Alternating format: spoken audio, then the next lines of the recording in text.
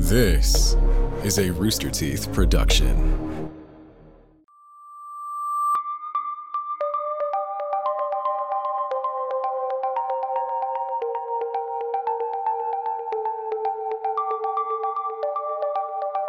In 1888, a brutal killer stalked the streets of London, England. Despite the infamy of the crimes, he was never captured and his identity remains unknown. Today, we discuss who is perhaps the most notorious murderer of all time, Jack the Ripper. This is Red Web.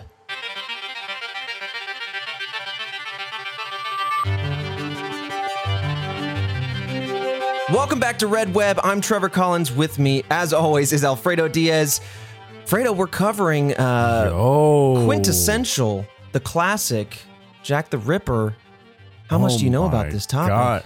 I mean, I just know that he was a very efficient killer. Unfortunate for the victims, and that he did a lot of it. And his story is so famous that it has bled into so many different types of forms of media, TV shows, movies, games, the whole 9 yards, everything you could possibly think of. Like, there has been some mention or something of Jack the Ripper. He's very famous, very well known, but I'm assuming, like myself, most people won't know the intricate details of the story. 100%. I feel like everyone has heard of Jack the Ripper in some way. I mean, this guy was milked as much as any murderer could be milked for cash. But yeah, I mean, very infamous. What's going on? Why do you say milk? I mean, even before, and then you took so long to get to cash. So I'm just sitting here with a picture of people milking Jack the Ripper, and then you added the soundbite. Yeah. Listen, when you milk something for money, you don't harvest, you don't pluck. Yeah, you don't pluck for money. I don't pick the way we speak, my friend. I just use the words in a questionable way, you know? Why would you put it like that? Just a little bit of the Jack the Ripper moo juice. Yeah, well, sometimes you need a little bit of moo juice straight from the killer. As always, when we talk about these true crime episodes, I just want to say here at the top of the episode, for those of you who might be sensitive to the nature of gruesome crimes, this is one such episode. So, I just want to give you fair heads up. We're not going to go into the needless detail of some of the gruesome nature unless it helps with the situation, unless it helps us develop an MO, unless it helps us figure out who they are. But yeah, I just wanted to give that little notice here at the top. Another thing in particular about Jack the Ripper that I wanted to mention, this happened, like I mentioned, in the late 1800s. Yep. So a lot of the information surrounding this case can be a bit conflicting. So what we did here was we did our best to organize all the information at our disposal to make sure that this is as clear to follow as possible. As always, we're going to have some mistakes potentially. We don't know what we don't know. And for this podcast, we go as deep as we can when going into a different case every week. I wish we had the time to really, really dive in and know every single thing. But we dip our toes in. You know what I mean? We're toe dippers. And this is, I think Red Web has become a fantastic place for people to just like figure out the different mysteries. Yeah. And things that they can get into and venture out to dive into it in greater detail. Right. I would assume that this is very, very difficult to really pin down and know the information of because it was so long ago, right? Yeah. Nowadays, stuff like the internet mysteries and everything like that stuff could be tracked a lot more easily. Right. It's hard to scrub things out of the internet. But back then, you burned a piece of paper. That's the only piece of paper it was written on. It's gone. You know, the milk can spoil. Yeah, and people's stories just vanish over time, and you brought it back. You did. And you know what? I glossed over it. And then you started. Hey, we're here to pasteurize the narrative, okay? We're going to connect as many dots as possible. I have to pride myself a little bit, and Christian and Jillian, on really reaching into some of the details that you don't typically see. So we try to be as deep as we can be, given the time constraints we have on a weekly basis. But yeah, this is a starting point, a leaping off platform for those mystery enthusiasts like ourselves out there who just want to get a quick download on what's going on. All right, so give me that sweet download. What's the deets? Because this is probably the most famous killer. Oh yeah, I would say so, for sure. Yeah, famous or infamous, you know. Yeah. Oh, and I almost forgot. Looking at the calendar, Fredo, happy 1 year anniversary of the show. Wait, what? You lying to me? No, tomorrow is the 365 day after Lake City Quiet Pills came out. You know what I mean? That was the first episode. Year ago? It was a whole year ago. Okay, we're growing up. This might not be a question I should be asking. How many episodes in are we? Are we like 40 something episodes in or something like that? We're 40 something episodes in. Christian, you can hear us with your ears. We're 40 something in, right? 48 episodes. Oh! Hit the 1 year and we're almost at 50. Nick, pop the confetti and the celebratory sounds. Yeah! Royalty free celebration, everyone. I can't, but wow, people have really been listening to this show. All right. No, I mean, like, you know what I mean? Like, we're just sitting here scratching the surface of all these mysteries, and I don't mess with none of these things. I want to stand as far away as possible, and people find it entertaining. So it's just the coolest feeling in the world. Yeah, absolutely. I like to bring you to the event horizon of the mystery and get you as dangerously close as you'll allow me to get you, which is pretty much just telling you the story, showing you some pictures. And you guys have been really resonating with it, and I really do appreciate that. We've got a really exciting one today here, Jack the Ripper, obviously. We're recording this little celebration after the fact, so I got a little bit of foresight going on here, but it's a wonderful episode, a little longer than usual, a lot of details to dive into. And so with that, take it away past me and past Alfredo. Oh, yeah. All right, well, sit down, grab yourself your Red Web mug, fill it up to the tippy top of the glass with some Moo Moo juice, and let's slide on in to the timeline of the crime here. And as always, we're going to break this down into kind of the ongoings of the crime as best as we have it here, and then the unfoldings of the investigation throughout that time period, and finalize with the theories, or in this case, the suspects that best fit the narrative, the characterization of this mysterious Jack the Ripper.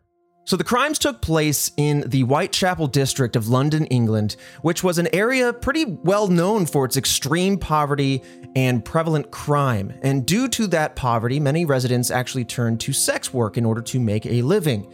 And while crime and murder in this area appeared very common, or relatively common compared to a normal everyday town, the extremely disturbing ways with which the Ripper killed his victims and then wrote letters afterward taunting the authorities were not common. And that is why Jack the Ripper became so notorious out of an otherwise poverty-stricken and crime-struck town or district. Another one of those type of killers. Right. This is a quintessential classification of a serial killer right now. We've covered a lot of people, Zodiac, Jack the Ripper now. A lot of people just be writing letters saying, hey, I did this, I'm flaunting it, good luck getting me. Yeah, try and catch me if you can. Right. And one of the interesting things, like I've listened to a lot of media and content of many forms regarding Jack the Ripper, but we're going to dive into those letters, which is something I'd never really heard about, or rather heard from. I've never heard them written out or read them myself or whatever, but we're going to cover those. And I think they help really build the characterization of this person and really develop a psychological profile for Jack the Ripper. But when it comes to the murders themselves, there are 5 murders that were considered confirmed to be Jack the Ripper, and these 5 murders were nicknamed the Canonical 5. In addition to these 5, there are 6 other murders that we're going to lightly touch on later that also fall within this rough time period that could be connected to Jack the Ripper, but aren't confirmed, or at least as far as the investigation is concerned, are not confirmed to be a part of whoever this Jack the Ripper guy and his activities.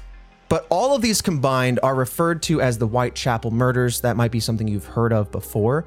And what's of note here with these Canonical 5, before we dive into this timeline, is that all of 5 of these Canonical 5 victims were actually sex workers. And so we're already figuring out a profile for this person a little bit. Yeah, he has a particular taste of what type of victim he's going for here. And I would think that the reason why he's going after sex workers is because they're more open to interacting with a stranger. Right. So, I mean, just through that, right? It's just like they're more open to interacting with a stranger and interacting with a stranger in any place as opposed to, you know, having Any place, to go anytime. to a pub or a bar to pick someone up. And Right. It's like there's a whole process. Very astute observation. I think you're going to be proven correct as we start outlining some of these circumstances. There's a lot of similar pieces of evidence, as it were. But let's go back to August 31st of 1888. This is the first victim, named Mary Ann Nichols. She was found on a dark street on Bucks Row around 3:40 a.m. Police found Nichols' throat had been cut twice, and there were also many incisions across Nichols' body, and her abdomen was cut open. The doctor who gave the autopsy on this body claimed that the murder and following mutilations would only have taken about 5 minutes to do, and given the nature of the circumstances, it appears that she had been killed only about 30 minutes prior to having been found. So when she was found, whoever this Jack the Ripper guy is must have been in the immediate area. But however, despite the fact that she died so quickly prior to being found, no one in the area seemed to be able to provide the police with any leads. So coming out of that, we have no leads. The police are looking now. But at this point in time, you know, this is a crime-ridden area, and so it doesn't really stand out as such. But now, a few days later on September 8th, we have Annie Chapman, who was found at 6 a.m. in the doorway of an apartment on Hanbury Street by one of the residents who lived there. Unlike Nichols, though, we do not know how long Chapman was dead. But just like Nichols, we see that this body had 2 deep cuts across the neck, very similar to Nichols, like I said, which led investigators to believe that these murders might be connected. And so they're starting to connect the dots right away and say, all right, maybe this is the same person here. But in addition to that, her body had been disemboweled, and it was found that part of Chapman's uterus was actually removed. Oh, God. So it seems like there's a lot of violence towards females at this juncture that we can identify. And I think that that trend will only continue from here. Oh, man. I mean, I'm sure we're going to get there, but I'm very interested to see how long until the third kill. You know, if Jack the Ripper is just kind of going, all right, let me rapid fire these out before I start catching on. Right. Yeah, we'll get there. It's not too long after this, but a few things of important note happened prior to the third kill. So we are here now at September 8th. This is when the second kill goes down. Now on September 10th of 1888, the Whitechapel Vigilance Committee formed on this date because of their dissatisfaction with the police force. They were hoping that they could help the police solve the crimes by getting out there on their own. You know, they started offering a reward because the police were not offering one. And they're like, listen, we got to get to the bottom of this. This is clearly a pattern is emerging here, and these are quite gruesome. So they were offering 50 pounds sterling, which would be today, in today's money, roughly 6,600 pounds, or in United States dollars, somewhere close to $9,300. So a not insubstantial reward for a freshly formed committee. So as I mentioned, the police would not offer a reward on this information, and I almost want to say that there was some sort of animosity towards this committee forming, and this dissatisfaction, this lack of trust in the police force, and the need for the committee to form, I feel like is one of those key forks in the road that go to only muddy the waters. I feel like every time there is a situation or an unknown case like this that we look at, there's always one key happenstance that when it happens, I feel it doesn't help the case at all. And in this case, if the police aren't also offering a reward, if they're not following through with this case in a proper manner to the point where people feel like they have to create a committee, and then this animosity forms, there might also be this, we have this information, but we're going to hold it close to our chest because we want to solve. And that lack of communication, I feel like, we want to prove that we're help. Better. And so you have 2 camps with possible important information that could, instead of working together to solve this case faster, there's just egos involved. Right. And I feel like that obviously doesn't go to help the case, but it might actually just hurt an otherwise already difficult case to solve. I can't imagine it. Like, yeah. I don't know. I can't imagine it helping the case. You know what I mean?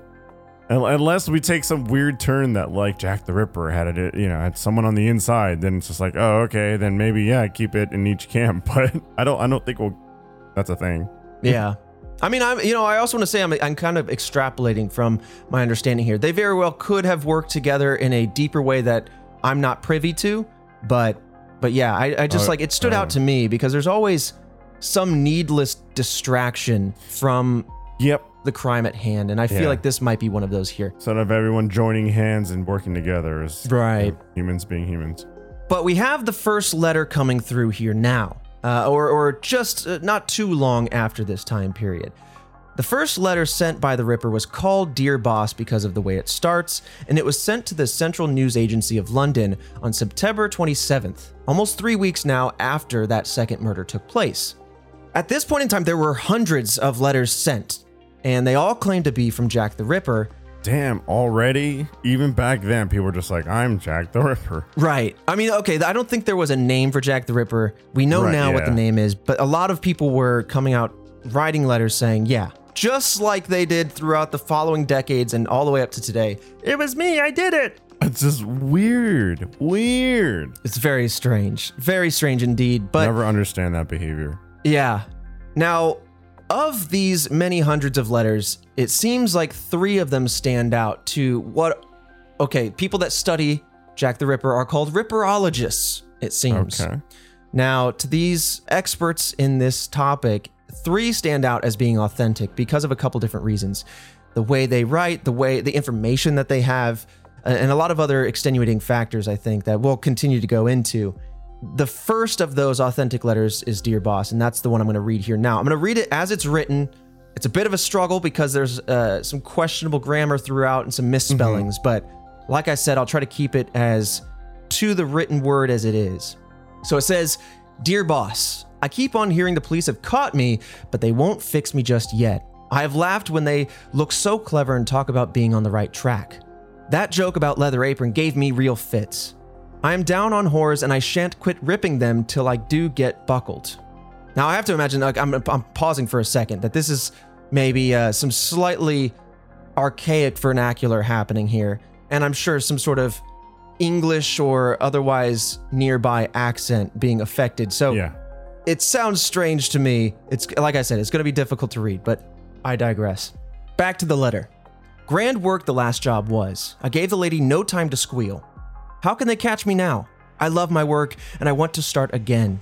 You will soon hear me with my funny little games.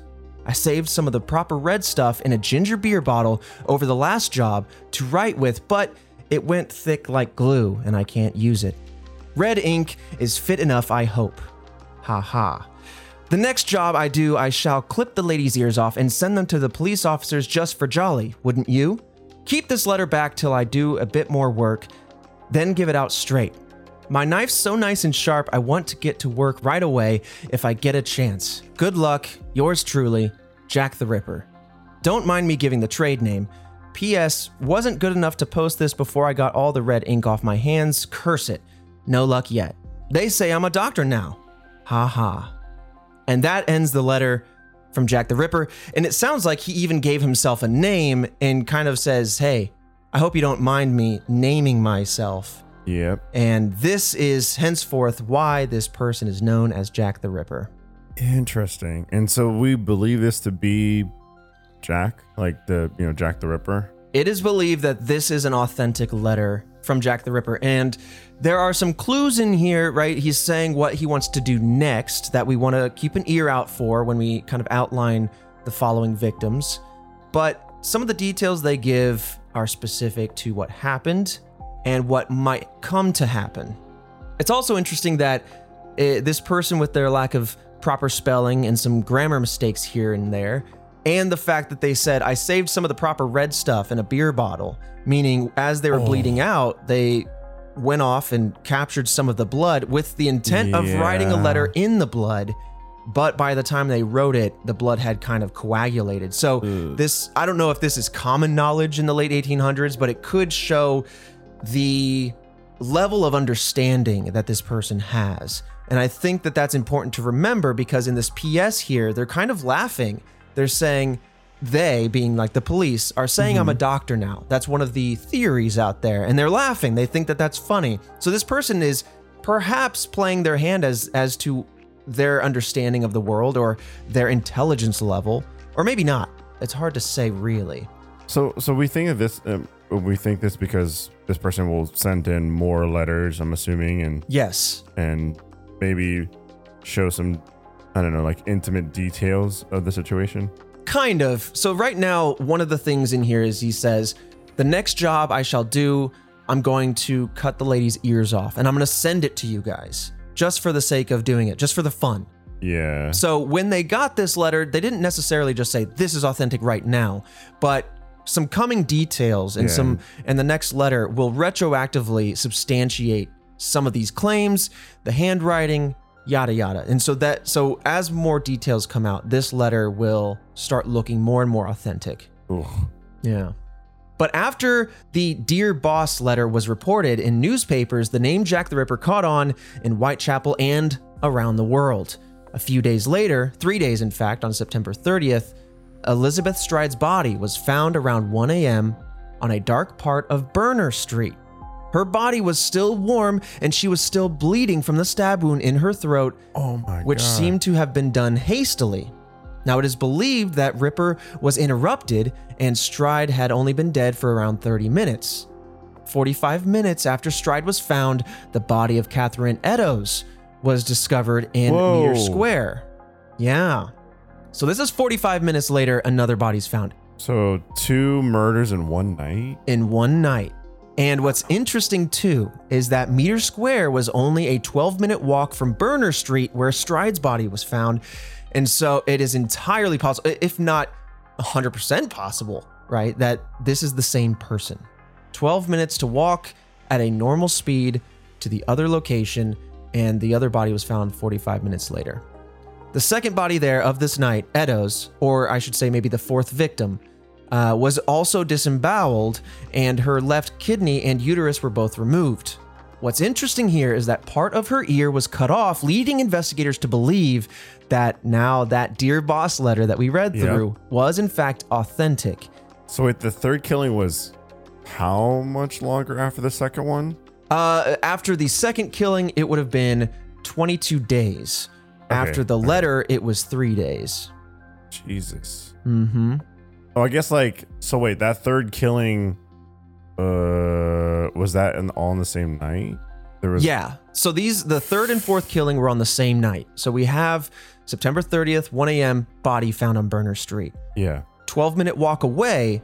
Right. Also in time, 45 minutes later, we have another person found in Meter Square. So same night. That was a person with the ears cut off? And the second person of that night was the person, that had their part of their ear cut off. Now, what's interesting is because that first job, if you will, that first murder of the night seemed to be done hastily, a lot of people say, okay, maybe they were interrupted. They weren't able to disembowel, cut the ear off, whatever the intent was. And so maybe that's why there was a second kill that night, because they wanted to make good on the letter that they had sent in. Like, crap, I didn't have time to get that ear, and I want to get that ear because that's what I said I was going to do. I want to prove myself. I want to flaunt this. I didn't even think about that angle. Mm-hmm. Because also, the second murder it just seemed like it was a lot more intimate. There was the ears, there was the different parts of the body. But I think the crazy thing is to murder, get interrupted, then walk 12 minutes away and then take your time with another murder. Right. That is terrifying. Terrifying. And remember the coroner, forget the name of the position, but the person who ran the autopsy from the first murder said, whoever did this could have done it within 5 minutes. 2 quick slashes on the throat and then the cut across the stomach. And so that's why some people thought, hey, maybe this is a doctor. Maybe this is someone who knew what they were doing, knew where these organs were.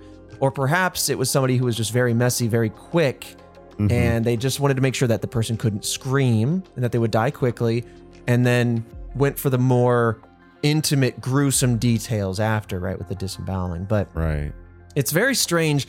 And what's of note here is that about a third of a mile from this second body of the night, aka the fourth victim of the Canonical Five, again, a third of a mile away, a piece of Eddowes' bloodstained apron was found in a passageway. So this kind of indicated that this person was taking back ways and maybe knew the city pretty well, indicated where they headed afterwards, but of course it didn't lead to necessarily any more information beyond that.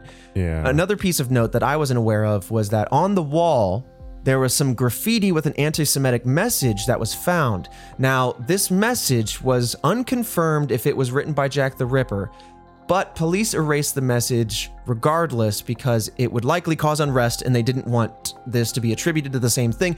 Yeah. Whatever. They took it down, they noted it, but I wanted to make sure we mentioned it here because I hadn't known about that, and I don't know if that is attributed to this same person or if it's Yeah, it just could have been up there already. right.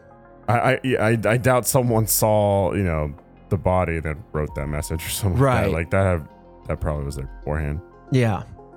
But now, just a few days later on October 1st, we have a second letter titled Saucy Jack. Now, it's not necessarily like this person is titling their letters. This is just what they're referred to by the Central News Agency who is getting these. And this is the day after, I should clarify, this is the day after the double murder. The letter had similar handwriting to the Dear Boss letter, which is why a lot of people think, okay, maybe this is in fact again another authentic letter. It read as follows. You'll hear about Saucy Jackie's work tomorrow. Double event this time. Number one squealed a bit, couldn't finish straight off. Had not time to get ears off for police. Thanks for keeping last letter back till I got to work again. Jack the Ripper. Yeah, I mean, I'd put money that is the killer. Yeah. And what's interesting here too, and the reason why not only the handwriting, not only the same lack of punctuation and misspellings, not the fact that it was signed the same person, but in addition to all that, the detailing of saying the double event murder, the detailing of saying I didn't have time for the first person, and the fact that they said they squealed, this is something they'll reference again. I think they cut the throat so that the person can't say anything or can't scream or call for help.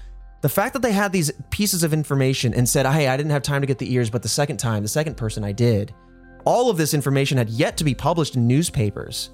But I want to say that this information, this kind of, the fact that this is in fact Jack the Ripper has been disputed, and I want to discuss why.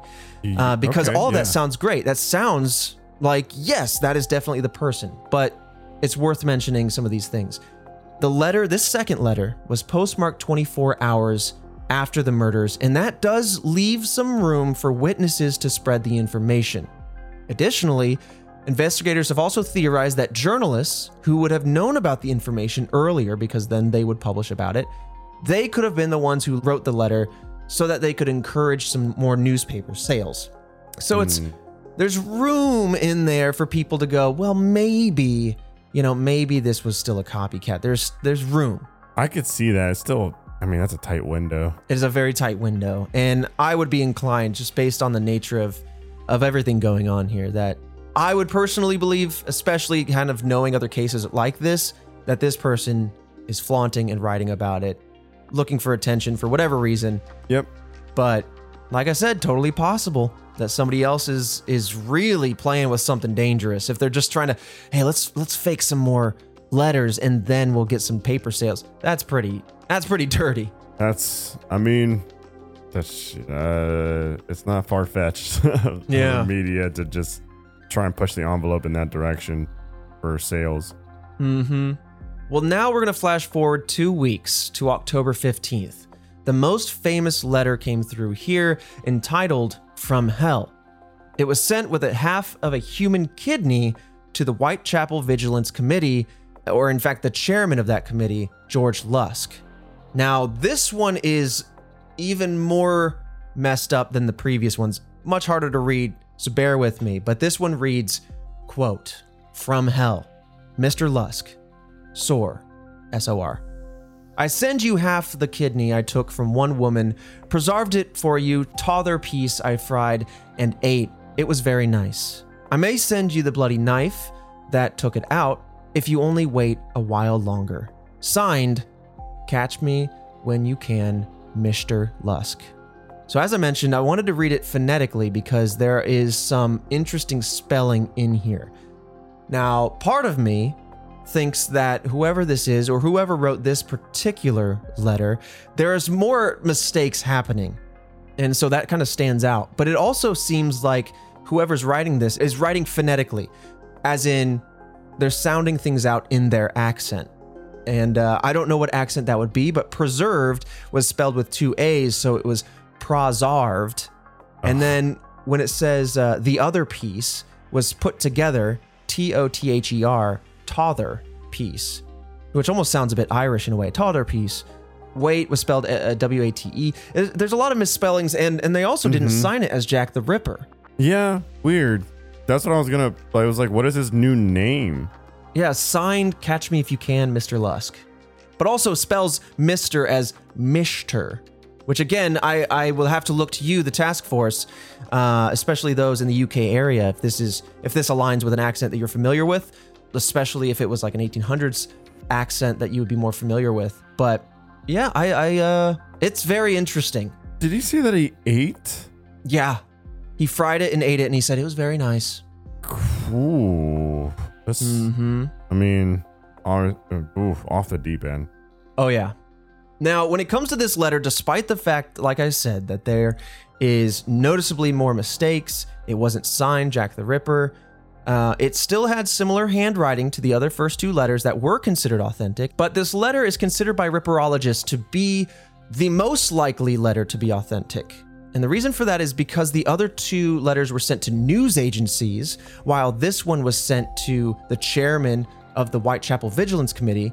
It seems, that, again, it leaves room for those first 2 letters to be hoaxes of some kind by journalists to sell more newspapers, like I mentioned earlier. Again, I don't think it entirely discredits those letters. No. But that's what makes this case so difficult, is because there's just enough room to go, you can't be 100% certain. Yeah. I wouldn't be surprised if later during the episode you tell me that Jack the Ripper is really like trying to make sure that he takes credit and that it's him putting out the information that he wants to put out, as opposed to people. I don't know. I feel like this would be narrowed down, right? Because usually with killer stuff like that, and I do believe at least some of this is actually Jack writing it. Yeah. Which he is, and he's like any other of these types of killers, he's gonna be wanting to take credit and be like, hey, this is the proof that I am like the real one. Yeah, we've definitely seen that, where people almost get a little aggressive when they're saying, hey, this is me. I need you to attribute this to me. Yeah. I need you to put my pseudonym on a billboard. But I'll be honest, I'm going to jump the gun here. We don't have any other letters that we're going to discuss. Damn.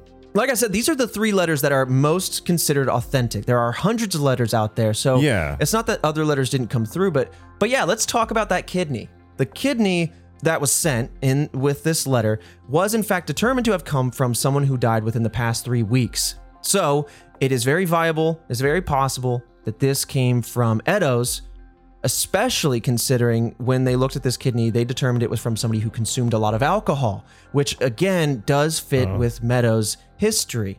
Perhaps it was indeed hers, especially since, she had part of her kidney removed. It's always interesting, especially going further back with some of these murder mysteries, seeing like where technology and science is, kind of landed, and because it's like a timepiece, right?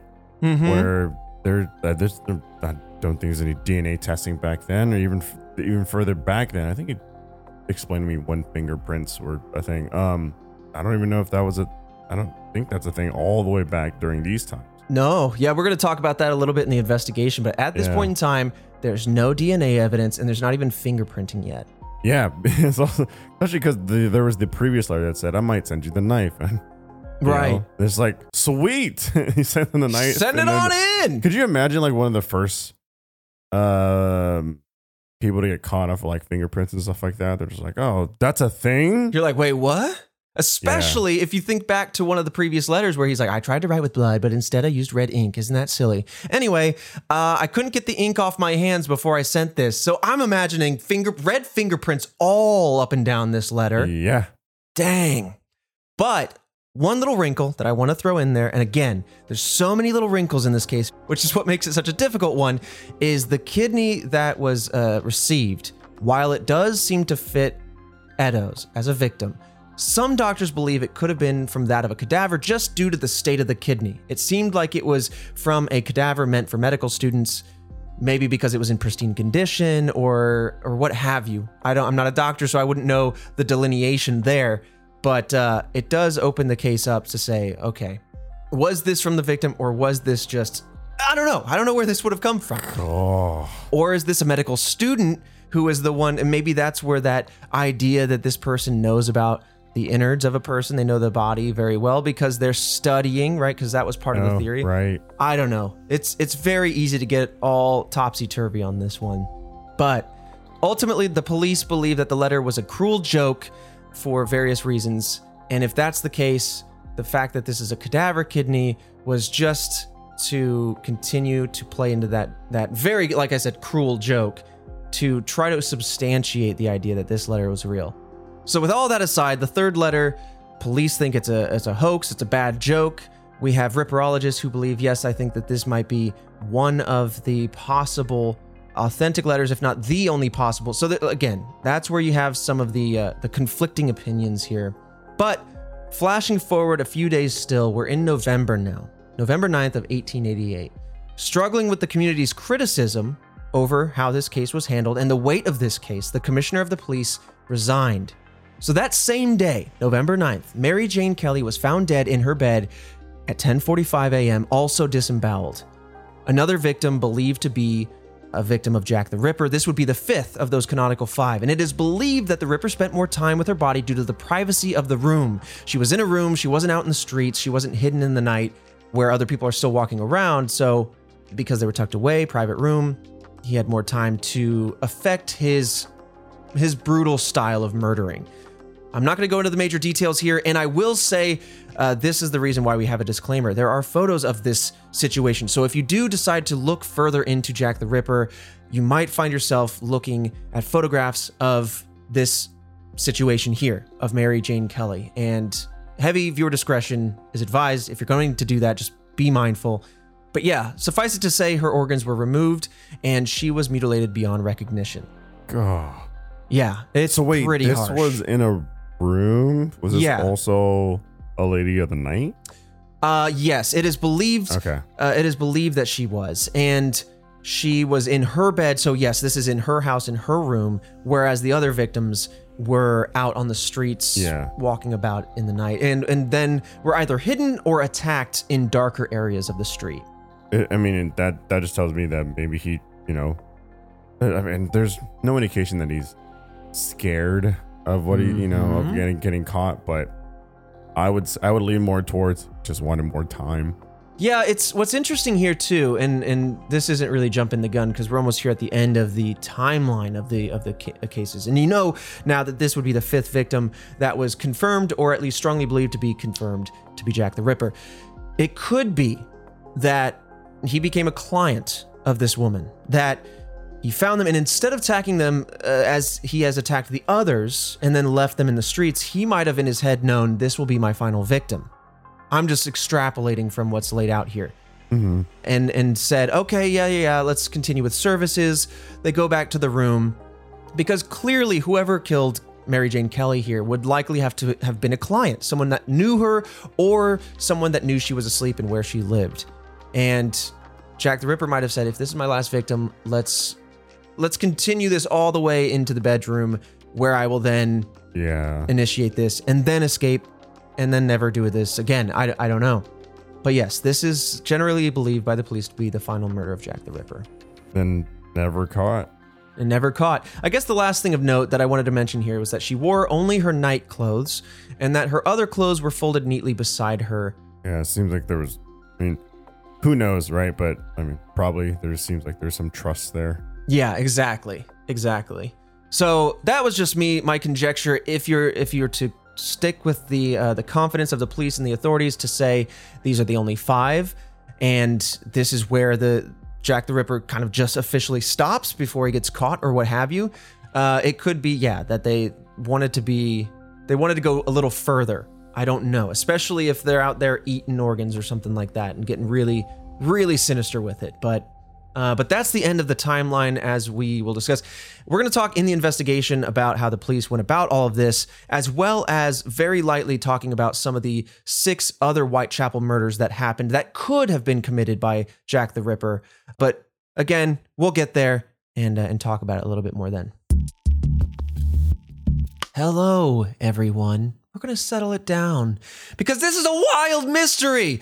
Trevor Collins here with some things to talk about. Thank you all, by the way, for coming to RTX at Home, the digital conference, the digital convention, if I could think of the word in time. My mouth goes ahead of my brain sometimes.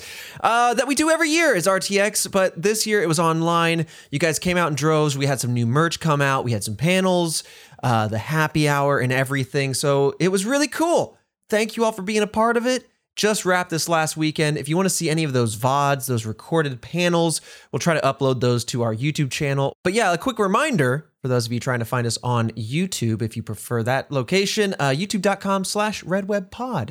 But with that out of the way, let's talk about a couple of sponsors. This episode of Red Web is sponsored by BetterHelp Online Therapy. Life is full of stressors. It doesn't matter who you are or what you have.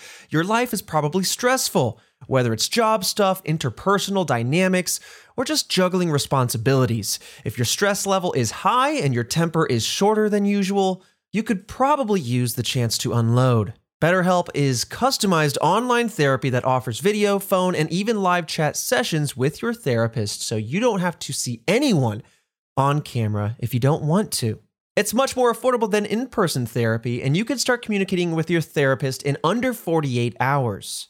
Unload the stressors and get some unbiased feedback. You'd be pretty surprised at what you might gain from it. See if it's for you. This podcast, again, is sponsored by BetterHelp, and Red Web listeners get 10% off their first month at betterhelp.com/redweb. Get out your typewriter real quick. That's betterhelp.com/redweb.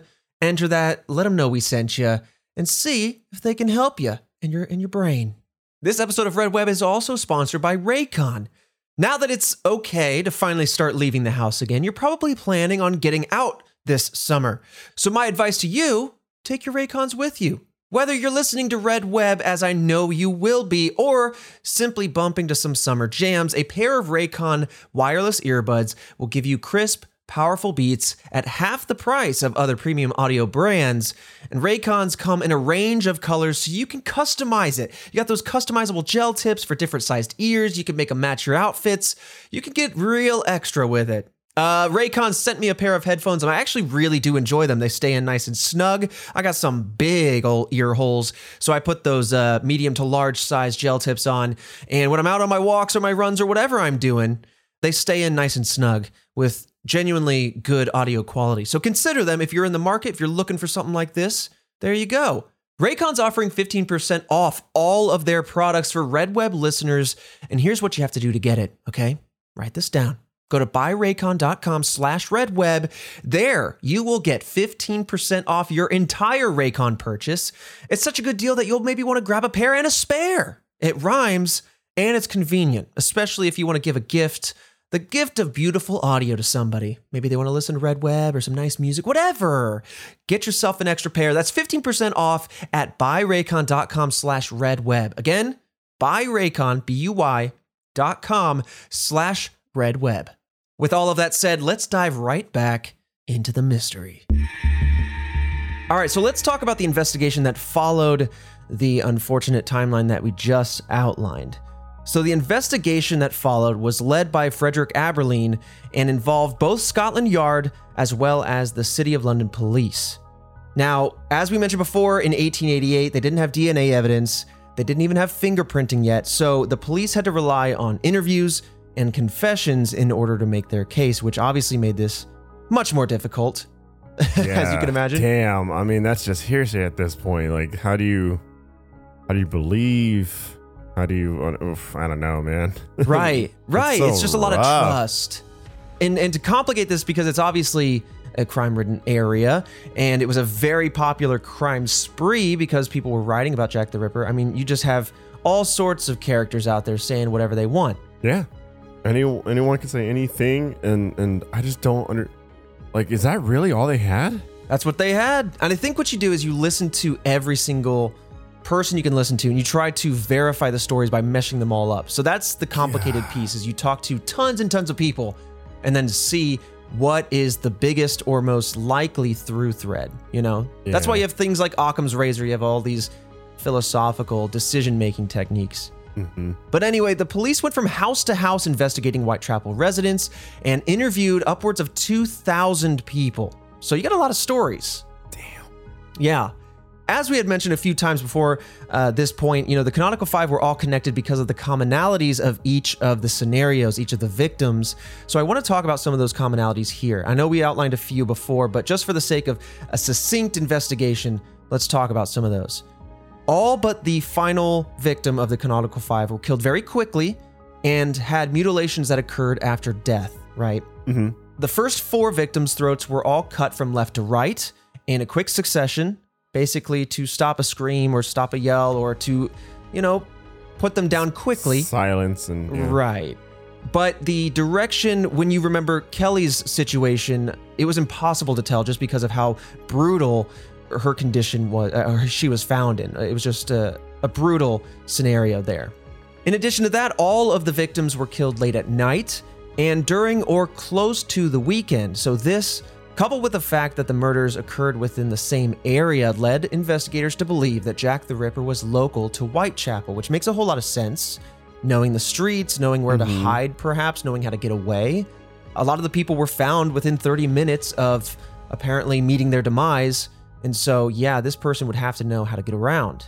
For example, Eddowes was killed after Stride, right? They were about 12 minutes apart, but clearly this person showed a knowledge of the streets, the town, etc., how to get around. And perhaps how to blend in like a normal person, just knowing the attire of the town. I don't know if that's a huge thing. I feel like, you know, you're not going to wear a I'm a murderer shirt on you. Yeah. But it certainly wouldn't help if you did. But from this and looking at all the situations, authorities started to believe that, okay, I think Jack the Ripper is acting alone, and from everything that they're seeing, this person must have had a hatred for women, in particular, sex workers, which is, you know, obviously one of the other commonalities we've discussed. And after looking at each of the victims, it was believed that the Ripper had some sort of anatomical knowledge and or a skill with a knife, because of, you know, obviously the condition the bodies were found in. And thus, many surgeons and local butchers were also investigated by the police. Very smart of them. Straightforward. Right. You got to go to the people that know. And what makes this frustrating, though, is much like many of the key elements of this case, the idea that the Ripper had a deeper understanding of the human anatomy has been disputed over the years. There's a lot of people that have looked at this case, both then and now, who just fundamentally disagree on some of the major trends. You know, we think he might be a doctor or a surgeon. We definitely don't think what that is. You know, it makes it very hard to track it down, and I think that's a product of the time. It's a product of the lack of forensics and whatnot. You know, information can get easily muddied. Yeah, like technology has advanced for us, and the way we look at things, and murderers, and the thought process is just like so many years and years of progress. One thing that stands out to me, though, with regard, like, it does make sense. Hey, clearly this person's removing pieces of organs and consistently, and I guess it doesn't look like he's fishing around trying to find something, so he knows what he's going for. Somebody that doesn't know what a kidney looks like, if they just went in and started removing pieces, they might not remove the same organ each time. But in addition to that, regardless, I think it was interesting to note that the fact that the Ripper seemed to laugh at the idea of being called a doctor. You know, in the postscript for the Dear Boss letter, he was like, haha, you think I'm a doctor? That's ridiculous. And that's an interesting note that I will revisit in the suspects list. Okay.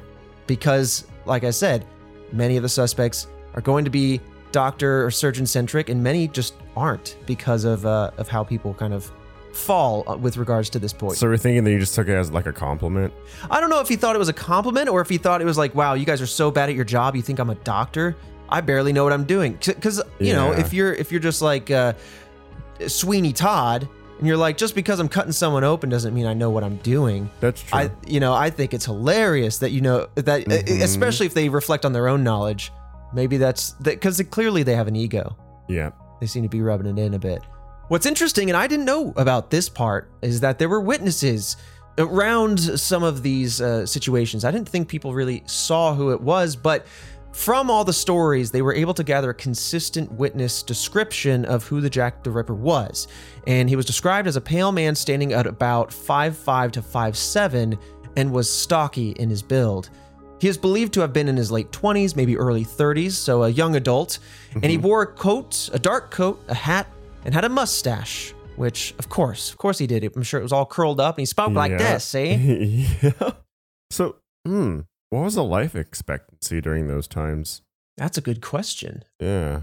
All right, it looks like, just at a very cursory glance, you had a good chance of living to your 50s or early 60s. Oh. Around this time period. I think, life expectancies during that time period tend to be averaged down because of health in children and survival rates of babies and whatnot. But, so yeah, I mean, young adult, mid-ish age for that time, perhaps. Yeah, okay. Yeah, so it wasn't that bad. Yeah. Okay. Now, as I mentioned, we have the Canonical Five, and that's why people think that Jack the Ripper must have stopped after Mary Jane Kelly's death. But I want to talk about the 6 Whitechapel murders just very briefly. I'm going to outline 2 of the cases without diving into details because I'd be remiss if I didn't cover them. But you'll quickly kind of see why some people don't tend to believe that these follow within the same characteristics of the other ones. So in September 10th of 1889, this is a year later, a woman's torso was discovered on Pynchon Street at 5:15 a.m. Now, the situation is a little bit different when you look at it. There was bruising on the body, which indicates that the woman must have been beaten before death. And some believe that this doesn't fit the Ripper's otherwise very consistent MO, while others do believe that this was the Ripper, yet part of a second killing spree committed by the Ripper known as the Thames Torso Murders. So we're kind of all falling over each other, trying to figure out who's what's and where's.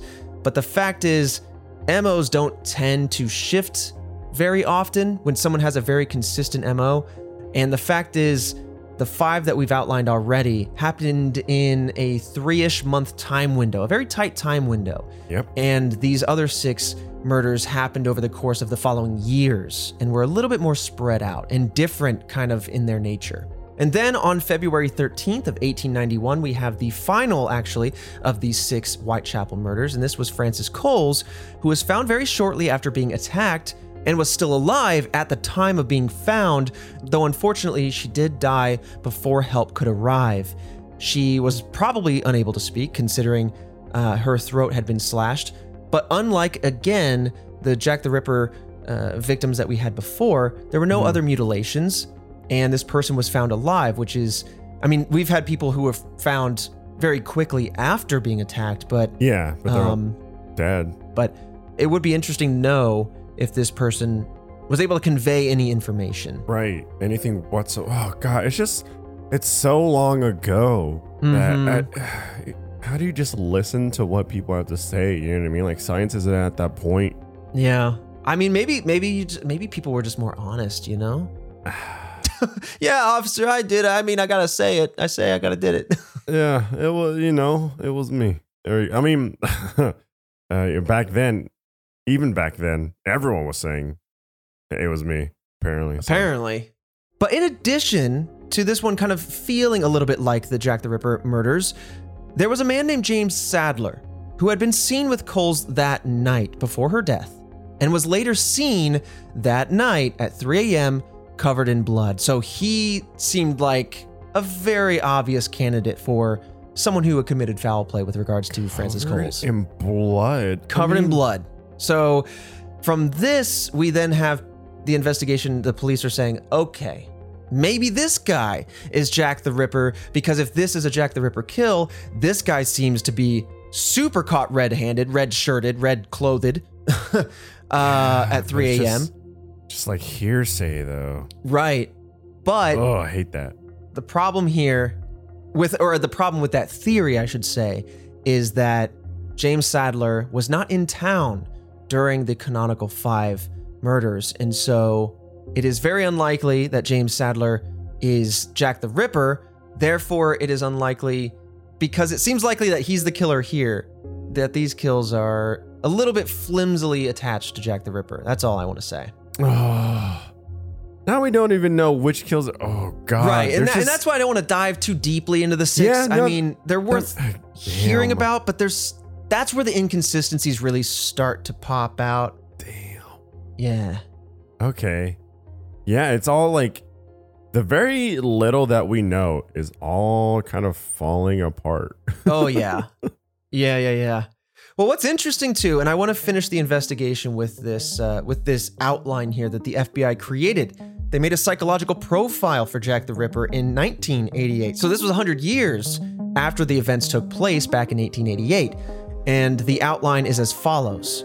White male, mid-20s or early 30s, lived in the area, had an absent father or perhaps none at all, most likely had a job where he could practice destructive behavior, most likely stopped due to either death, arrest, or fear of getting caught, and had a physical defect and experienced anger because of it. And so that's the outline we have, and that kind of helps feed into the suspects that we're going to talk about next. Okay. So I guess in recap, we have very little information to go off of. We have some eyewitness accounts of what this person might have looked like, their build. We have a pretty strong psychological profile from the FBI that I think is consistent with the facts at hand. And then we have the idea that this person was either adept with a knife or otherwise knew about the innards of a person. Mm-hmm. Had some kind of career that allowed destructive behavior. Destructive behavior, yeah. And clearly had some sort of, I don't know if target's the right word, but definitely had a characteristic of person that they were after. In this case, sex worker and female. So that's more or less everything that we can go off of. Obviously, we're not the ones outlining the suspects. We're just delivering to you all what investigators have talked about. And in this particular case, I'm going to present them actually in an order that feels like they get stronger as we go. Okay. I'd be remiss with dropping any of these off. I have my own personal inclinations, and so do many others, but they all have very interesting facts surrounding them, and that's why I want to discuss each of them. But I think it does get stronger as we go through. But we're going to start with, and this is also to mention, there are hundreds of suspects regarding Jack the Ripper and who could have done it. And so these are just 4 or 5 of the strongest suspects that have been discussed. See, that's my thing about the whole FBI psychological profile thing. It just seems like there were killings and there's nothing that's really solid to stand on or kind of go by. Yeah. And then 100 years later, it's like, all right, here's this psychological profile. It's like, we barely know like what went down or who. We didn't really have any strong leads. Like, right. And all of a sudden, like, you're like, ooh, this guy liked Cheerios in the morning. Yeah. And I'm just like, what? How? What? And we're just, all right, okay. Yeah. I mean, listen, it is a skill to be able to label someone to a T and really figure out the inner workings of the mind. I think, given the limited knowledge, that this does seem like a pretty strong profile. That said, it does feel vague. Yeah, it's just man. Flimsy, I don't know. With our whole discussion, just doesn't feel like we have much or anything, or even know what was him, what wasn't, and then all of a sudden it's like, here's this profile. I will be genuinely shocked, truly, if we ever find out who actually was behind this. Just given the surrounding circumstances, it feels like it might be just impossible, that the variables to solve the equation might not exist anymore. Oh, I completely agree. Yeah. And that's, I think, what's so challenging about this. But I mean, fascinating case. Some very interesting things are going to come out here in the suspects. So let's talk about a Whitechapel resident by the name of Aaron Kosminski, who was one of 3 people suspected of being Jack the Ripper by Sir Melvin Macnaghten, who was an assistant commissioner of the London Metropolitan Police. For what it's worth, McNaughton worked on the case from 1889 to 1891, which does cover the time frame of the 6 additional Whitechapel murders. So it's going to be interesting to hear more about this guy. So let's break down Kosminski. He was known to hate women and sex workers, so we have that checked off. And he looked similar to how some of the witnesses described the Ripper, another box checked. Now, here is why I really wanted to start with this guy. He's one of the more recent suspects to come into the spotlight, and there are a lot of people arguing about it, but let's outline it. An odd but interesting note with regards to this guy is that there was a book in 2014 entitled Naming Jack the Ripper by Russell Edwards. The author claims that Kosminski had a shawl that had belonged to Eddowes, one of the canonical 5 victims. This shawl has since been tested and shows DNA matching descendants of both of those 2 individuals, meaning that Kosminski had some form of direct ties to Eddowes. So let me break it down a little bit more. Okay. Both Eddowes and Kosminski had sisters who then now have living descendants to this day. So that's how we were able to test the bloodline. The shawl that Kosminski had purchased had blood and semen on it that were both tested and had mitochondrial DNA results with 99.2% matching both descendant lines, meaning the blood and semen off of this shawl were from both parties, meaning that we have an intimate tie between a victim and this person. Yeah. That doesn't mean that they're the Ripper, but it does, put them a little closer to the case. It certainly attaches them a little bit more. I think it's very fascinating just how, we're just looking at stuff that happened so far back, but technology has advanced to the point where we could start piecing some things together. That's wild. Yeah, I mean, we've had some discussions before on the show of people who got caught way later just because technology advanced far enough for them to get caught with what little we had. Technology is so wild. It just makes me think, this is obviously like 140-ish years ago. Mm-hmm. But like, what's going to happen in 140 years from now? That they'll maybe you and I are living our lives doing this podcast or whatever, and then soon we'll be gone. Not soon, hopefully, but eventually we'll be gone.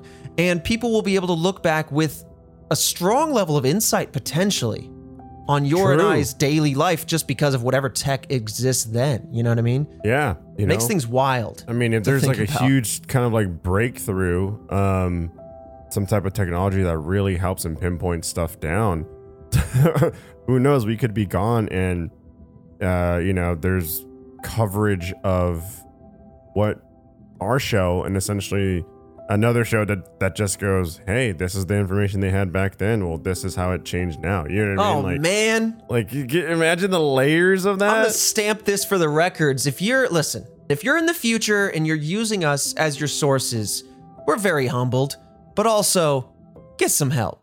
Yeah, just go out there and get some help. You know what I mean? Damn, they're looking back like, wow, they really thought it this way. Boy, were they wrong. Some weird game of telephone. Yeah, I don't know. Like I've always, and I'm going to super digress for a second because I'm just going to geek out. But I've always thought, you think of 3 dimensions and then you think of the space-time fabric. And then you think, is the 4th dimension some form of time? Is that what we experience as time? Yeah. What if in the future we have time travel, not in the sense of I went back and I watched JFK get popped from the grassy knoll. What if instead it's, you don't physically go back, but you can look back along the 4th dimension, meaning you could watch the past through a lens of some sort. Wouldn't that be wild? Some sort of would be too much power. Too much power. It'd be some sort of weird Minority Report business going on. Yep. And then at the end, they're just like, yeah, they had a faulty system, but they didn't come out with it because they're just like, oh no, we've locked away way too many people off of this system. And I'm sorry, ma'am, we're gonna have to take your newborn. Why? He becomes Jack the Ripper. Oh no! Like that's some like very sci-fi, very much a little bit Minority Report. But could you imagine just like tomorrow, someone I don't know, FBI or some task force. Oh my God, maybe our own task force from the future. Maybe they're out there. I don't need. Could you imagine our own task force from the future? Like you guys went off the deep end in the future, and we're locking you up now for your future crimes.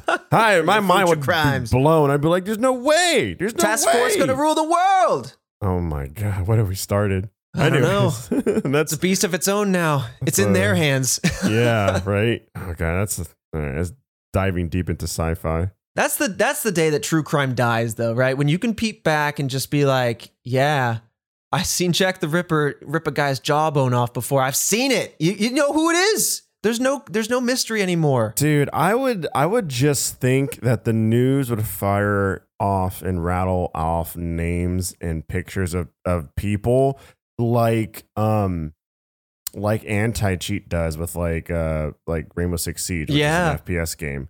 Because with Siege uses it's called Battle Eye. So whenever someone gets banned, it publicly says on everyone's game like such and such was banned. Could you imagine if we had that Minority Report thing? You would just have someone on the news just going like this person, and that person, and that person, and that person. A channel person. dedicated to just straight up debunking all mysteries. They just like in 2 words go boom, boom. Yeah, the list boom. of people would be freed. I don't know, man. That'd just be pure chaos. Be chaos, but I mean, at the end of the day, as much as I like a mystery, it's also good to solve them when they're a crime like this. But let's get back into Kosminski here a little bit, because there are some wrinkles in that theory, right? Mm-hmm. The theory has received a lot of criticism for a couple reasons, but namely because it wasn't peer reviewed, which I think is important. But the biggest issue with regards to this was that there is no evidence that we're aware of that the shawl was found at the scene of a crime. And so yes, the shawl has some sort of DNA evidence attaching these two people, but is it just because they knew each other? Is it circumstantial? I don't know. It's not proven to be part of this crime spree, so it doesn't necessarily attach this identity to Jack the Ripper. But in addition to that, now continuing to build on the wrinkle, is that mitochondrial DNA. I'm going to pretend like I know what I'm talking about for a second. So DNA tests use nuclear DNA. Mitochondrial DNA is a little bit different, but it does have a higher likelihood of getting a false match. And so that is what was used here, which does leave you open to some error. In addition to that, we have the inventor of the DNA fingerprinting, Professor Sir Alec Jeffreys, who also pointed out that in the book, the DNA from Eddowes' descendants contained a supposed rare mutation entitled 314.1C. Now, this apparently was actually an error. I don't know if it was an error in the print or an error on the forensics and science side, but they actually meant 315.1C, so a little bit different. And it turns out that particular mutation is present in 99% of people of European descent, which I don't know if that's what they were hanging their hat on, that they had that. I'm not exactly sure, but I think all that really does say is that it really opens the window for that 99.2% match confidence to be shaken a little bit, to be not as confident. Damn it. Yeah. Yeah, I knew there was going to be something. Mm-hmm. And this information was again published in 2019. And this was posted about the match with the DNA between Kosminski and Eddowes. And this was published in the Journal of Forensic Sciences. However, again, it was disputed. So, it is possible that Kosminski was Jack the Ripper. He also matched the FBI profile in a number of ways. But the current evidence is not strong enough to definitely say that it's Jack the Ripper, or even confidently say, in my opinion. Yeah, you can't pin on that. Mm-hmm. But with that said, let's move on to another suspect. We have Montague John Druitt, who was a barrister in Blackheath, London, and was the son of a surgeon. Sir Macnaghten also proposed him as one of his 3 main suspects. And after losing his job in November of 1888, Druitt ended his life at about 40 years old. Macnaghten theorized that this is why the Ripper murders ended, because this was right after that 2 or 3 month run. Those 5 murders that happened just before that. And if those are the ones we definitely say are Jack the Ripper, right, and the others aren't, it would stand to reason, hey, maybe this is why, because this suspect killed themselves right afterward. Well, that would be a guaranteed way to get away with it. That's true. But in addition to that interesting timing at hand, there are a couple other elements that do build an interesting case. regarding Druitt. So, one, Druitt's mother suffered from mental illness, and it was theorized that perhaps Montague John Druitt here also did, and that might have contributed to the situation at hand. It's possible that Druitt had an interest in surgery and maybe even had some form of anatomical knowledge as a result of that and as a result of his father's career as a surgeon. And MacNaughton also claimed that even Druitt's family believed that he was, quote, sexually insane and could have been the Ripper. And so from all of this, it seems like he is a possible suspect, right? Sexually insane. Sexually insane. I don't know exactly what that would mean. Yeah. I mean, I'm assuming it would be what Jack the Ripper is. You know what I mean? Yeah, I suppose so. Man, the only thing is just sexually insane. There's just a lot of, I don't know. It's just a lot. You just gotta, God, it sucks. You just have to listen to what people are saying. Exactly. You gotta hear them out and then, try and figure it out from there. There's really nothing that kind of helps here. Right. One last piece here regarding Druitt. His physical description was a little different than that of eyewitnesses. While his height might have been similar, he was more slender, yet he seems to fit the FBI profile in several ways, which is interesting. But as we always like to do, we like to address the wrinkles in the theory. So Druitt lived close enough to walk to Whitechapel, but not necessarily close enough that if he were to commit a crime, get blood on his clothes or whatever, to get back home unnoticed. It would be quite the lengthy walk to go entirely unnoticed. And so that would definitely raise some flags and bring some attention towards him if it was him. And then we also have the leading investigator who we talked about earlier in the episode, Frederick Aberline. This guy claimed that the only real evidence against Druitt was simply the timing of his death. And if that's really all you have to go off of, sure, it's coincidental, but that's all you got. And you can't convict somebody over just that. Yeah, then that's why you will never be able to convict somebody. It's just a lot of like, oh, hey, this person said this. All right. Right. Yeah, someone said something, then there was some funky timing. So, sorry, pal. Yeah, and that's about it. But speaking of Frederick Aberline, I want to talk about his lead suspect, who was actually a serial killer who went by the name of George Chapman. And that's who we're going to talk about. His real name, however, was Severin Kosovsky. Chapman had multiple mistresses and had killed 3 of them by poisoning, all after the Ripper murders took place. And he was actually known to hate women. Chapman studied to be a surgeon and worked as a nurse before he left Poland for London. He stayed in Whitechapel for a couple of months, and his arrival and departure coincide very well with Nichols's and Kelly's deaths, which would be the first and final victims, respectively. So his arrival and departure in town coincided with the start and end of the Canonical Five. That's tough. I'm sure there's a lot of people that have that alone, but then to have this guy like knowingly have a dislike for women and to then go on and kill 3 other women by poisoning later on, not a good look. Certainly. But do killers usually change their like... Exactly. That's a great point. Like their style? Like, right. I saw exactly where you're going with it. That is one of the biggest issues with this suspect, is that the MO, the modus operandi of how a killer goes about doing their thing, they can change. They can, but... It tends to be very unlikely. It's not impossible, but historically it's been very unlikely that happens. A couple other things, though, with regard to this suspect. He did match the witness descriptions of the Ripper, and Chapman became a Ripper suspect after the death of his 3rd mistress. When police found out that she had been poisoned, they figured out, boom, there's some something malicious going on. Obviously, you're not usually accidentally poisoned. Then they figured out, okay, there's a pattern here with this guy. His first wife actually claimed that he kept a knife under his pillow with plans to cut off her head and bury her. What? Yeah. So this, coupled with the fact that he studied as a surgeon, convinced Aberline, who again was the lead investigator of this case, that he could have been the Ripper. But that comes to the wrinkles where we talk about the MO changing pretty drastically.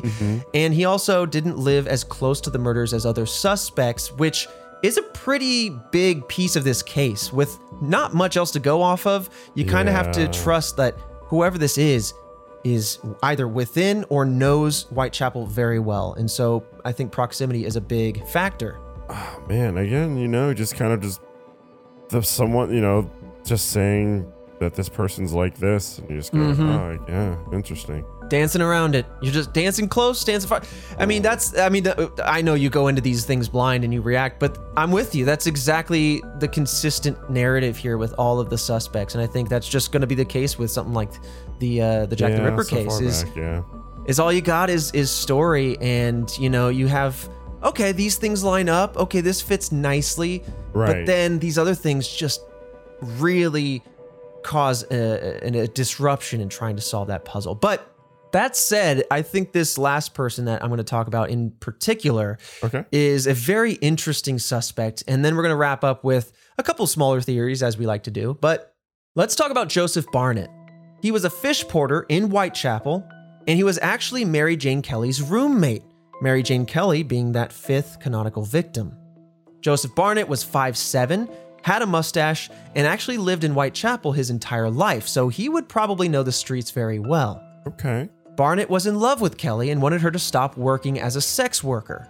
So, the theory goes that Barnett committed the brutal murders in order to scare her, that he was killing other sex workers in the area to get her to say, oh my gosh, someone is targeting sex workers, I better stop. Whoa. Okay. Wow. Yeah. That's a very interesting. I didn't think it would take that route. It's a very interesting theory so far. It's just an interesting reason. Yeah. Right? Right? I love you. Don't want you to do this. And so I'm going to murder everyone that's in your profession to scare you out of it. Let me just say this. Communication is important. Okay? Let's just talk to each other sometimes. Right. Let's not be so indirect as to this'll do it. We don't need to Rube Goldberg this decision into place. Mm-hmm.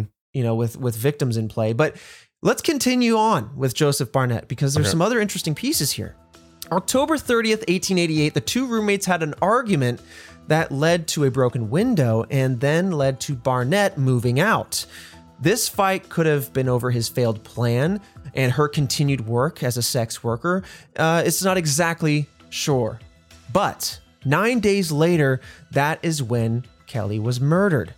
She was the last confirmed victim and was the only one that was not killed in public. Remember, we talked about how brutal this particular murder was. The fact that it was in her bed, in her place, it would likely necessitate someone. We mentioned this earlier. We were talking about trust. Right. We talk about trust. We talk about maybe it's a roommate, somebody that knew who she was, knew where she lived, maybe had access to this place. I also know that we theorized that because of her work, it could have been a client that came back with her. That's still totally possible. But the fact that this guy was a roommate means maybe he still had access to the apartment that they shared. This was only 9 days later. Also, since she had a roommate, that just makes me think that it's less likely that her place of business, where she conducted her business, was in her personal apartment. Right. That is something that sat in the back of my mind. I'm not exactly sure how this whole thing crumbles. Certainly not in the late 1800s. Mm-hmm. But yeah, I would wager that it wouldn't be in your own personal residence, like you're saying. But yeah, and the brutality of it all could be because this was a crime, perhaps of passion. And I don't say that to defend it. It's clear that Joseph Barnett in this particular situation felt very strongly with regards to this decision, and then was very strong in his upset, right? And so maybe that's why this particular one was so brutal, because it was much more personal. In addition to that, we talked about a couple people that had either direct or tangential relationships to a surgeon or the interest of surgery, but he was a fish porter, which perhaps is why he had some sort of skill with knives, Yeah. And he matched all but one of the parts in the FBI profile. He did not die, nor was he arrested after the murders. That's the only piece of the profile that he wouldn't have fit. Perhaps, though, he just he felt regret and he didn't continue. And perhaps now, if you go with the theory, which was I committed these crimes prior to you to scare you away from it, well, if you killed the person that you were trying to scare away from it, you no longer have a motive to continue killing. Yeah. Right? Like that was it. That's what got you into it. It's a very interesting thing. And again, you think of a fish porter and you think if they did these crimes and the police are investigating, they're saying, hey, maybe it's a doctor or something. You got to reflect back to that postscript. And then he's like, they think I'm a doctor? Yeah. I'm not. I'm just adept with a knife, Oh, man. And here's the thing. I don't have a whole lot of issues or wrinkles to address with this suspect, but police did interview Barnett. And coming out of that, they did not believe him to be a suspect. That's all I got right there. Oh, okay. I thought there was more. No, I'm flabbergasted. I'm shook. I'm reading this going, What? nah, I don't think this is the guy. I mean, listen, I'm not going to convict somebody. I'm not going to throw someone's name into the mud because I'm just a dude reading about a mystery, all right? But in my humble opinion, IMHO or whatever the thing is, this guy's got a lot. Compared to the other suspects, this guy is a strong candidate. Yeah. I mean, so to me, the strongest one yet, the one I don't know, I felt more invested in. Yeah. A lot of stuff adding up there. Oh, yeah. I will say, though, in the police's defense, the reason why they kind of stepped away from that thinking, no, I don't think he's a suspect, is because witnesses that had known about Barnett and Kelly say that they remained friends after he moved out. Now, to me, I don't think that that's enough reason to just say, okay, well, everything else at hand is worth throwing away, because people can fake it, especially if someone's out there killing people and then walking amongst other people. It's not like, a wolf in sheep's clothing. And that could have been what happened here. That's so damn.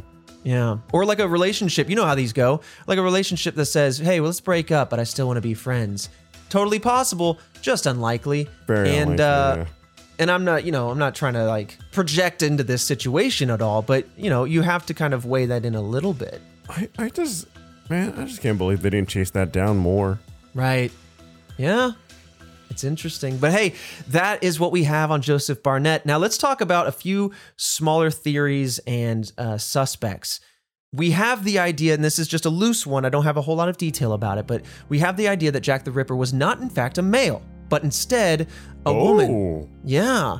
Now this is popular, which is why I, wish I had a little bit more information regarding it, but it is kind of just a looser theory that instead it is Jill the Ripper, not Jack the Ripper, and might have been a midwife of sorts. Oh. Jillian, do we have any other information with regards to this particular theory? Yeah, the main thing is that you'd be less likely to suspect a woman in general, and then a midwife having blood on her clothes wouldn't be, abnormal. Like the thing on Casebook they have is like what sort of person could move about at night without arousing suspicion. They might, if she was a midwife, she would know like possibly about surgery in some way, Oh my gosh, this was actually, here's a quote by Aberline himself that he pondered aloud. He says, quote, "Do you think that it could be the case of not Jack the Ripper, but Jill the Ripper?" So he's out here actually, waxing poetic that it could be. I think the idea that Jill the Ripper is the angle to go at is actually perhaps an opening for another episode. I think that there's a lot of material there. Really? Certainly, what the motive might be. But I think the reason why I don't want to dive into that too deeply is because I think it might actually open the door to other criminal activities and other crime sprees that happened in the area. So the idea of Jill the Ripper or Jack the Ripper, it could be conflated again because that happened a lot with regards to Jack the Ripper. There were a lot of crimes and murders happening at that time. And I feel that this could be conflation, that some of the female suspects that might be suspects for other situations might also be kind of lumped in here. So I just wanted to mention it. It is something that people have talked about, but other than what Jillian offered there before, we don't have much else to go on. Damn, that would be so interesting if the whole time this big, huge, like well-known serial killer was a female. Right? I just never even didn't cross my mind. Yeah, I think that's so interesting, especially when you think of a case for basically your whole life. This is just one of the most infamous cases. And so when you think Jack the Ripper, you have this image in your mind. And it would be interesting if more information comes out regarding this theory, and then suddenly everything, it's like Jurassic Park. No, dinosaurs had feathers. What? Yeah. It's just a total 180. Two other suspects, though, worth lightly talking about. One is Prince Albert Victor, that this was some sort of royal family cover-up. So one theory states that Prince Albert frequented sex workers in Whitechapel. He later contracted syphilis and went mad enough to attack people. Author Stephen Knight's theory states that Prince had a child with a woman in Whitechapel. However, when it comes to this theory and him being Jack the Ripper, he had an alibi for most of the murders. It has continued to be theorized that in order to overshadow the news of the child and his ongoing activities in Whitechapel, that someone in the royal family orchestrated the Ripper murders. So whether it was him directly or the hiring of a hitman or someone else, that it was maybe a distraction in play. And that the victims at hand might have known about the child's existence because they might have known whoever Prince Albert might have been meeting up with in the night. They might have been friends of that person or just colleagues of that person. And so they were just trying to kind of do in with the witnesses, so to speak. It's a big old cover up. Yeah. Huh. And then the last interesting theory that I want to mention is H.H. Holmes. Now, this comes from a 2017 docuseries which aired on the History Channel called American Ripper. Now, I have to say this, I'm not trying to throw shade at History Channel, but I gotta be real. For a channel that went from discussing actual history and how the wars unfolded, they've really gone into the shadow realm a little bit where I just can't figure out what's factual history that they put out and what's like, this is a really interesting twist on history. It's called historical fiction. Got it. But that's an aside, and I think that that's worth mentioning because that would clearly play into what's happening here. But in this series, we have the great-great-grandson, I believe, of H.H. Holmes. He's attempting to explain or prove how his ancestor was actually Jack the Ripper. H.H. Holmes was a notorious Chicago murderer. That's a fact. It's a totally different situation, or rather topic to talk about. Right. But suffice it to say that his crime spree in Chicago, beginning in December of 1891, coincided relatively nicely with the end of the murders, not only the canonical 5, but also the 6 Whitechapel murders. The last of those happened in February of 1891. So I think the cornerstone of this theory is that the actions in Chicago started around the time that the London-based murders ended. And that's really the main piece. And we already have a suspect that has coincidental timing as well. I don't know if that's enough to go off of. It is certainly a broad topic to dive into, I think, because it is like a 6-part or so docuseries, but damn, I don't know. It's a fascinating theory to think about, but I don't know if it's worth really diving deeper on at this point in time. Right. I mean, 6-part series, that's a heavy-handed, lean into that theory. Right. But that's where I have to be like, okay, realistically, History Channel, is this fanciful? Are we really stretching out the facts and being like, we're just not being pragmatic and we're saying, but what if this, they rely on a lot of coincidences and a lot of this is impossible, so it must have been aliens, rather than well, again, going back to Occam's razor, what is the most likely outcome of this thing? Is it truly that alien gods came down, or is it? I mean, that's where you get the whole ancient aliens meme. I mean, they gotta spice it up, right, for a 6-part series. I suppose, it's sometimes history's boring. It's the same every day. I think History Channel's right. They gotta spice it up.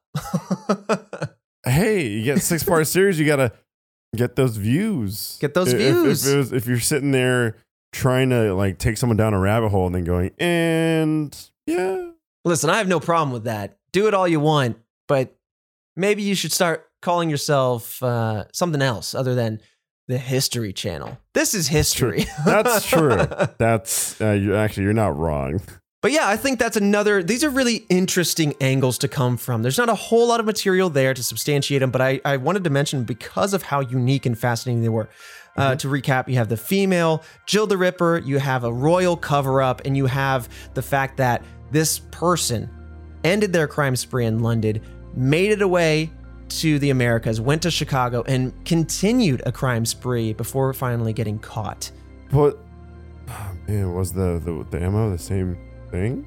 It was mostly suffocation, so Oh, okay. overdose of chloroform, overexposure to lighting gas fumes, trapped in an airless vault. What the heck? Okay, so simple answer, Alfredo, based on that, from what Julie was saying. Jesus. No. Yeah, I was like,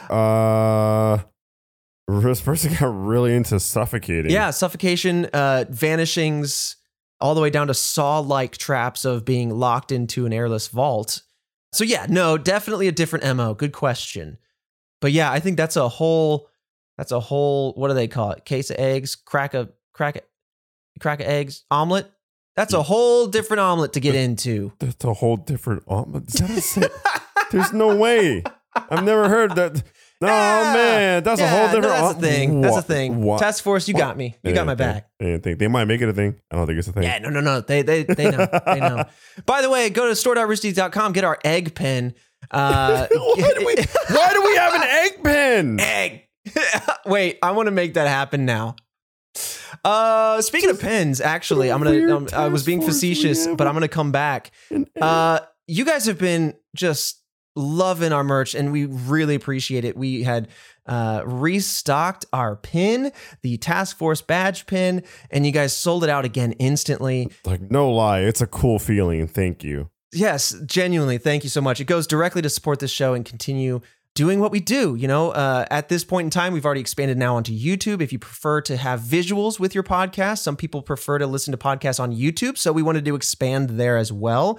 But beyond that, you know, we're always thinking about ideas on how to expand this show, not just as a podcast, but offering other pieces of content within this realm. And so we had a lot of cool ideas. But when it comes to pins, I want to go ahead and just have this open dialogue with you guys. I thought of the idea of maybe doing some serialized pins, right? So doing like a cryptid set. Got like a Mothman pin, a Bigfoot pin, stuff like that. And you can get the whole set, or you can just get individual ones. And then maybe doing internet mystery themed pins or pins based on true crime in some way. And if that's something you'd be interested in, let us know. You can let us know in many different ways. You can go to roosterteeth.com where you can leave us comments. You can tweet us at RedWebPod. You can email us now. That's right. We are in the 21st century. RedWeb at roosterteeth.com. There's 1,000 ways you can support us and reach out to us and let us know about mysteries and other things going on. And a lot of you have. And you have. And so thank you for doing that. I really like the kind of back and forth we're able to have around this show. I think talking about mysteries is just something that I'm, deeply fascinated with. And I know Fredo loves them as well. And so being able to talk with you guys and hear about your theories online, just like I love the conversation that keeps going around. It's awesome. But all right, that's Jack the Ripper, a wild case, a lot of twists and turns. Hopefully we didn't get too many of the wires crossed because it's just one of those old school cases that has a lot of points that are argued and disagreed upon. And that makes sense when you have, stories, when you don't have the deeper forensic sciences that we have now, right? I didn't lean into many things, but I will say like the roommate was one. Dude, I don't know, man. That almost sounds like, it was like, again, I'm going to refer to the Zodiac when we just really danced on that subject and we're like, You're picking up everything that this whole story was putting down, and they're like, "Nah, it's not him though."